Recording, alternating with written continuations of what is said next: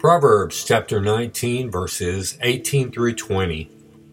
Discipline your son, for there is hope. Do not set your heart on putting him to death. A man of great wrath will pay the penalty, for if you deliver him, you will only have to do it again. Listen to advice and accept instruction, that you may gain wisdom in the future. And today we see Solomon possibly still talking to his own sons, and now concerning their own sons and how they should bring them up in the Lord, in the things that are true and right. And it's clearly applicable to all of us. It's interesting to me how Solomon says not to set your heart on putting your son to death. And that is likely meant to make us pause. Do parents really do that sometimes? I suspect that most parents, even when their child breaks a precious item that's dear to their parents, or if they almost burn the house down. Did you notice the passion in my tone there? I've done those things. But even in dire disobedience, we do not want to put our children to death. But if we do not give them discipline, then that's exactly what we're doing. When they disobey, if we say, hey, no problem, with no other instructions, that's not love.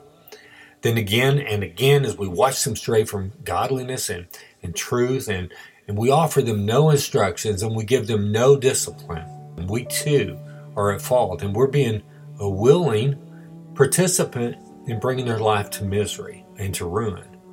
I think about God's prophet Eli and his wicked sons. You may remember this story.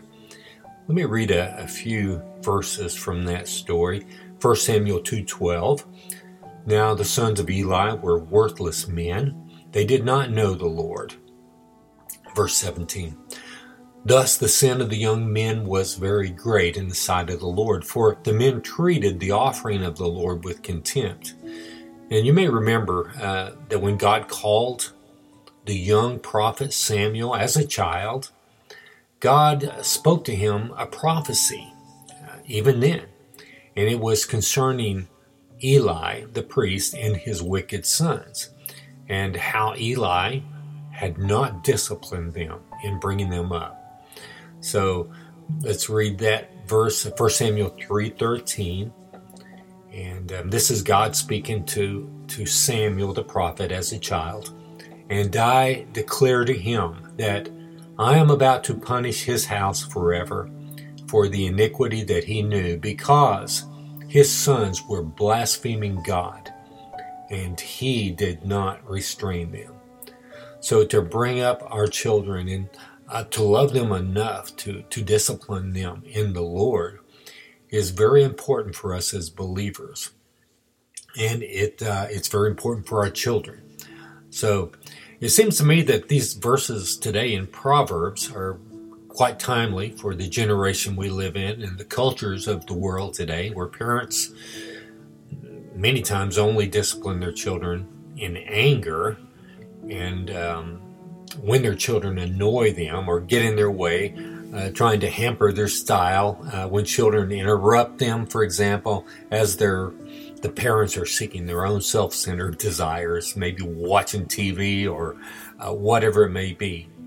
But at other times, they let their children run wild.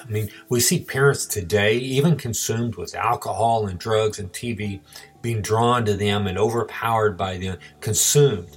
And even their smartphones and Facebook, and we see them drawn and pulled to pornography, all kinds of evils. And parents who do not have the self-discipline and are not motivated and quickened by God to repentance, they're not disciplining their own children in a loving, godly way. They're letting them run rampant. And if we love our children, we will work hard. We will do our best to provide for them a loving home with a clean bed and food to eat as much as possible. We'll teach them about God and about Jesus, and we're going to love them with the example of giving our lives for them. We're going to discipline them And we're going to use discernment as we do that, mixed with grace and love. And yes, with things that bring pain into their life sometimes. I mean, God shows his love for us in the same way, doesn't he?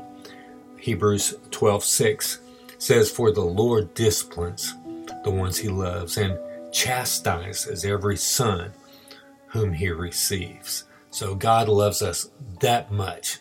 And when we pray sometimes for God to deliver us, no matter what it takes, we're asking God for discipline in love and mercy as he sees fit, that we might grow in Christ. That's a hard prayer to pray. And one more verse and then we'll pray. Proverbs 3:11, it says, "My son, do not despise the Lord's discipline, or be weary of his reproof, for the Lord reproves him whom he loves, as a father the son in whom he delights." Let's pray. Father God, thank you for your word, Lord. Thank you for loving us enough to not only give your life for us, to be paid the wages of all our trespasses and sins, and not only to be raised up and defeat the power that sin had over our life that would result in death, that you might give us power over sin while we're alive, and that you might raise us up as you were raised up incorruptible. Thank you for this great gift of your death and your resurrection, Father. And thank you also that you discipline us. I mean, you who began a good work in us, you're going to complete it to the end so that you're going to be glorified in your new creation of us. And thank you for doing that through discipline and pain many times in our life, Lord. It's truly shows us that you love us. And help us, Lord, not to be like Eli, but to bring up our children with discipline that includes love and discernment. Lord, let us be examples to them of laying down our life and living lives of joy. And let's show our children, Father, that we don't find our joy in the world. We find our joy in you.